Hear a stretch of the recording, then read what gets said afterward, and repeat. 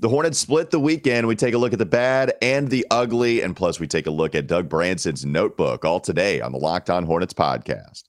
You are Locked On Hornets, part of the Locked On Podcast Network, your team every day. In a minute, cuz we live.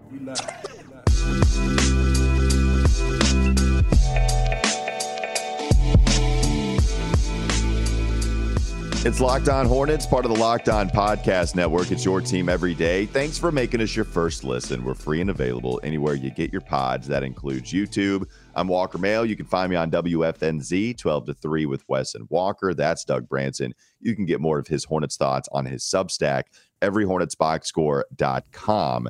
And we'll be taking a look at that Substack in just a moment going into the second segment. But we got to take a look at some good and some bad here, Doug, because we did get the win against Washington the third time around for the Charlotte Hornets, but they did not get the victory against Milwaukee. And normally you would think they're not going to get a win against the Bucks. Maybe you still felt that way, but they didn't have Giannis in this game.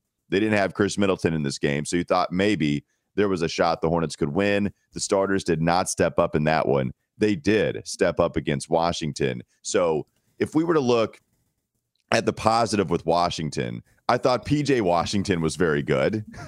Very different from his performance against Milwaukee. 0 of 13 from the field against the Bucks, but at least the starters showed up. So let's go with the good, right? Let's start with the positive and then maybe trickle into the badness that was the Milwaukee performance from PJ Washington. I did think the starters, Terry Rozier, PJ, Mason Plumlee went 7 of 9 from the free throw line. Pretty big performance from him at the charity stripe when they only win by 1 point. So the starters, they finally stepped up, and they did so against the Wizards. Yeah, for sure. I mean, three-point shooting was the story against the Wizards. They were knocking them down, including PJ, who was pulling up confidently and hitting three-point shots. And that's been the story all season. I mean, their offense has lagged behind everyone else. They're dead last in effective field goal percentage. And so much of that is because they can't shoot threes at the rate that they were last season. And over the past couple of games, you've seen even the three-point attempts start to drop off as they recognize that shooting, if you're not making a lot of threes, that shooting a lot of threes is going to harm your ability to actually defend as well. And so they've been putting their head down. Players like Terry Rozier, Kelly Oubre have been trying to get to the rim. But it also hasn't led to free throw attempts. This Hornets team also lagging behind in free throw attempt rate, and it's all meant bad offense. But we got a reprieve from that against Washington, where they were absolutely stellar, and then unfortunately it all came back against Milwaukee. And as you said, if you could define it in one player, if you could define what has happened with the Hornets this season in one player, it probably would be P.J. Washington and his inconsistencies. I've got a little graphic graph to show you if you'd like to see it. From cleaningtheglass.com. This is PJ Washington's trend line, and don't worry, listeners, I will guide you through this as well. But on the Cleaning the Glass trend line for effective field goal percentage for PJ Washington, it is all up and down.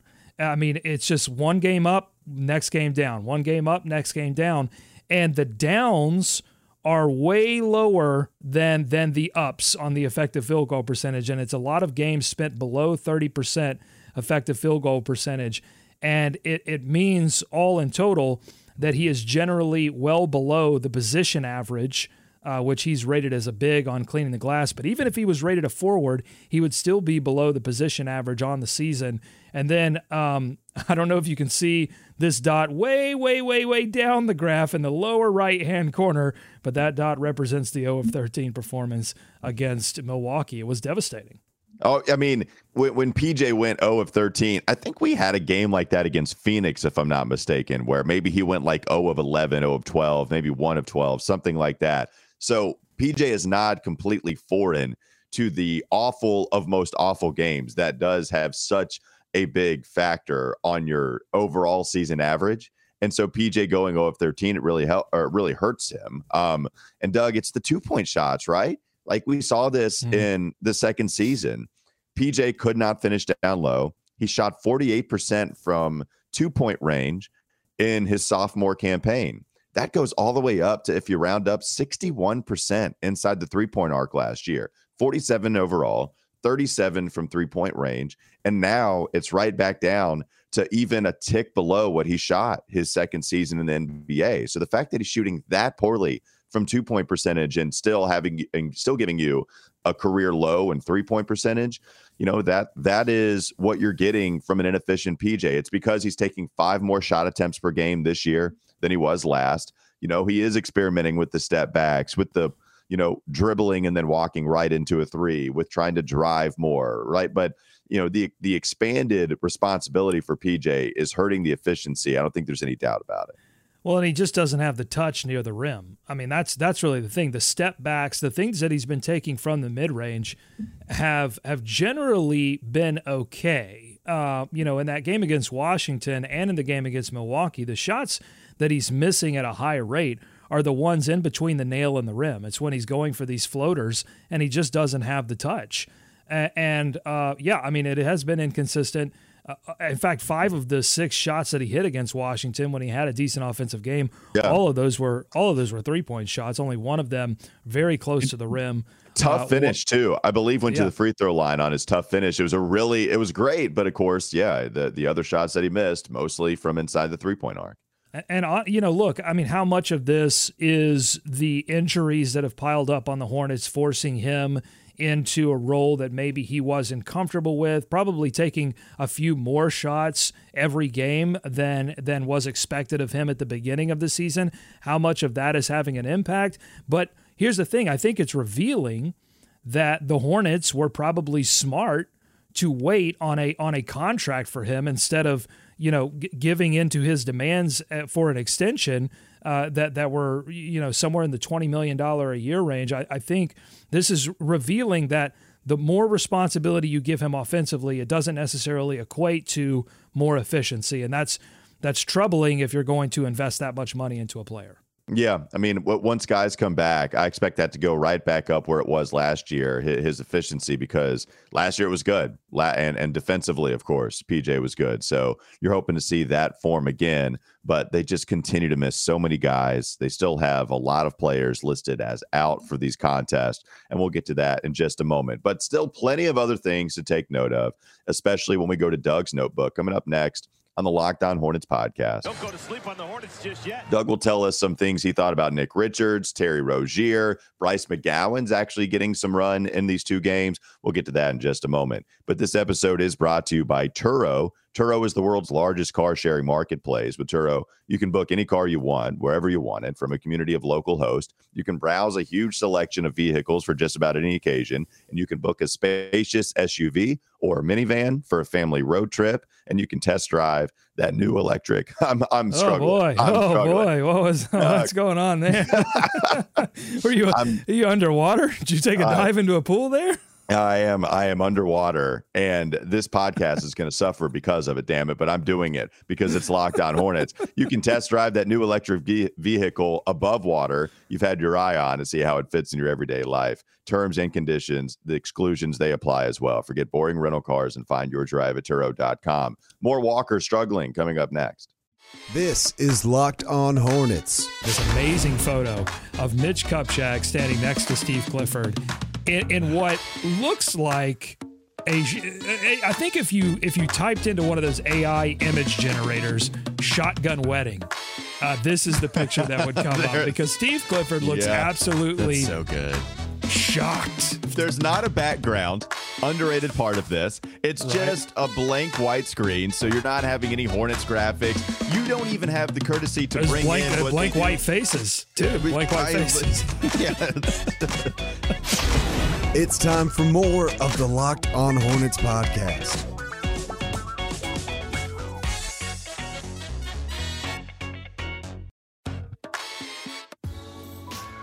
All right, we're going to try to do this again.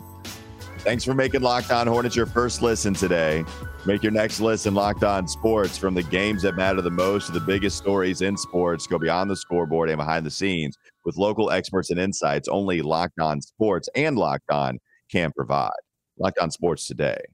So now I just messed up. But anyways, let's go to Doug's notebook. It's a real struggle. I apologize to everyone. Tried to give it a go this morning. Not feeling fantastic. My voice, it's running out. But now that's Doug. I'm going to blame, we should just blame it on the internet connection. That's it. That's what it is. It's buffering. Your voice is buffering at this point. The Hornets offense was buffering against Milwaukee. And I mean, I think a lot of people who either maybe they watch the game and they don't understand, especially after the Hornets score 117 points to win against Washington. Yes, Washington did come back in that fourth quarter because of rebounding issues that have plagued the Hornets all season long, and some defensive issues as well. I mean, but luckily they got the steal from Kelly Oubre to seal that win against Washington, the steal on Beal to seal the deal from Kelly Oubre. But rebounding issues playing in there. Against Milwaukee, I thought, okay, no Giannis, no Middleton, no Holiday. This is like a perfect opportunity for the Charlotte Hornets to pick up a win in a series of games now where they have, the offense hasn't been clicking necessarily, but they have been picking up a few wins, starting to get into a groove. And they couldn't do it against Milwaukee because Milwaukee was disciplined defensively. They were what Washington was not through 3/4 of that game. They were locking down the paint, saying, you're not going to get by us one-on-one. Doesn't matter if Giannis is out to guard the rim. We're going to protect it one-on-one. You saw Kelly Oubre, you saw P.J. Washington, you saw Terry Rozier trying to get by their guy one-on-one, and it just wasn't working because Milwaukee was focused defensively. Look, those are, even though it was the Bucks backups, it's a championship team, right? I mean, a lot of championship experience, a lot of playoff experience, and I think some of those reserves leaned on that and tried to play it like a playoff game, and at least defensively, and they come away with the win. It was impressive to watch Milwaukee play defense. Well, I mean, and they had the best defensive player on the court with Brook Lopez being out there. So 6 blocks from Brook Lopez in that game against Milwaukee, 14 points.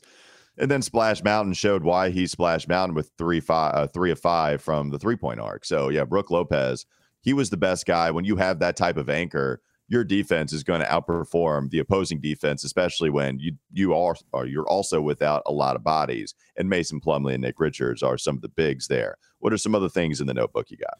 Well, I just think the book is out on the Hornets offense, right? I mean, without so many of their top guys, Milwaukee clearly understood, hey, we cut the paint off at all costs. The Hornets don't have any bigs that can shoot. I mean, the lack of offensive versatility at the center position, we've been screaming about this for years now. But in this game in particular, I thought, not being able to play 5 out really hurt the Hornets' opportunity to get shots when they were cutting off the paint, or get good looks when they were cutting off the paint.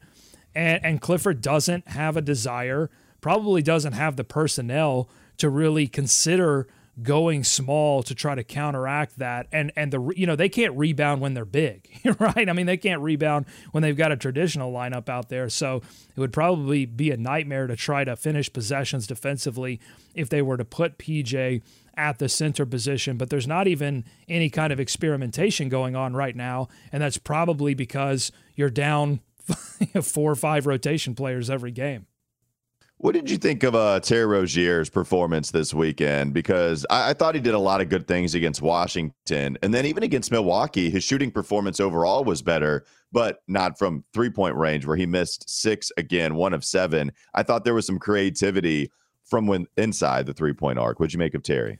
Well, I think Terry, it's interesting. He's getting this like clutch 3 in the middle of the fourth quarter going. It's kind of a thing that has happened this season. He hasn't been the scariest of Terry. He's been more Scarrold Terry than Scary Terry. That's my new name for him, Scarrold Terry instead of Scary. Okay. Yeah, scared like Harold Terry. It's Scarrold Terry instead of Scary Terry. But in the middle of the fourth quarter, he can be counted on for a big 3-pointer that staved off that Washington run. Without that 3-pointer that Terry hit at about the 4-minute mark in the fourth quarter, it looked like Washington was just going to take it all the way and completely eviscerate what was at one point a 20-point lead deep into the third quarter. Eric Collins loved it too, for sure.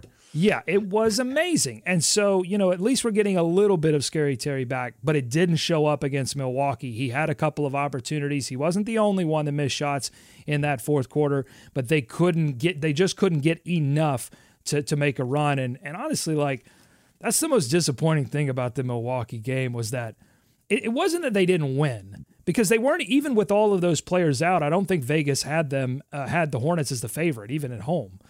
Which I think should tell you a lot about where the Hornets organization is right now with missing all of those players. They weren't even favored. So had they lost, I guess I wouldn't have been super surprised, even without all those players out. But what disappointed me, and I think I was a little bit more disappointed than Steve Clifford after the game, who seemed more resigned to the fact that they lost. I was disappointed because they didn't even really contend for a lead. Like, if they had gotten a lead at some point in the third or fourth quarter and then given it up, I would have been like, okay, injuries. But in this one, I'm like, man, you can't even muster up enough offense to even compete with what is essentially, the reserve team for the Milwaukee Bucks. Just super, I was super bummed about it. Yeah. And by the way, just a big discrepancy between the two games that you see. How about only 4 turnovers for Charlotte against Washington? That was huge in a 1-point game. And then you had 14 against Milwaukee. Well, and 14 is like not a terrible number. They Not probably awful. No, it's not. They probably want it somewhere around 11 or 12 per game. So, and the thing was, look at Milwaukee. I think Milwaukee, what did they finish with turnover-wise? I know they were giving it up a ton in this game. Yeah, they had 21 turnovers in this game. That just goes back to my point, Walker. How could they not possibly get back into this game? And the answer is you shoot 39% from the field. You shoot 21% from 3, 5 of 24, and they were stuck on 3 3-pointers made, I think, through most of the third quarter. I think they finally hit their fourth one sometime deep in the fourth quarter. Kelly Oubre, 1 of 5. Terry Rozier, 1 of 7. Although, shout out to Kelly getting to the line, 11 of 12 from the line. But they're having to do these things to make up for the fact that they can't hit 3-point shots. I was doing this thing on playback.tv where I was kind of commentating on the game. A few people showed up for the Washington one. I've been kind of tech testing it to see if it's something we want to do in the future. But during that, someone was complaining about the defensive effort in the first half against Washington. And I'm like, yes, but they're hitting 3-point shots, which is what I've been saying all season. When you hit your threes, it covers up so many sins. The fact is the Hornets have been sinning, and they just haven't been hitting 3-point shots. And that's why they've been losing these games. Just the PJ Washington box score is a thing to behold, not only for the 0 of 13 performance against Milwaukee, but how about 3 blocks, 3 steals, 5 assists, 8 rebounds for PJ, but then you see the 0 of 13. Ooh. Well, let me say something. Let me say something, because I saw a few people on Twitter who were like, okay, if you're going to mention the 0 of 13, then you have to mention the 3 blocks and the 3 steals and the 5 assists and the 8 rebounds. No, I don't, because they lost this game. They lost this game by 9, and they were never in contention. And you know why? Because they weren't hitting shots. That's the name of the game. One of my favorite quotes of all time is by Roy Williams, former coach of my UNC Tar Heels, who said, hey, this game is pretty simple. You got to put the ball in the darn hoop. I mean, that's it. Like, you can't go 0 of 13. I'm sorry. I appreciate the 3 blocks. I appreciate the 3 steals, the 5 assists, the 8 rebounds, but none of those helped you get a lead. Yeah, 0 of 13, 4 of 14 from Kelly. Hot. Those are the guys. Yeah, well, there you go. I can't match your energy. Please don't make me do that today, because I just can't do it. And you can't let Pat Connaughton get an offensive rebound in the fourth quarter. You can't let Pat. He got an offensive rebound put. You know about Pat Springs, though? Do you know about Patty Springs? I mean, do you know about his vertical being like top 5 combine number? Fine, that's like fine. That? I don't care. I don't care. You cannot let Fat Connaughton get. Oh wow! No, whoa, that's.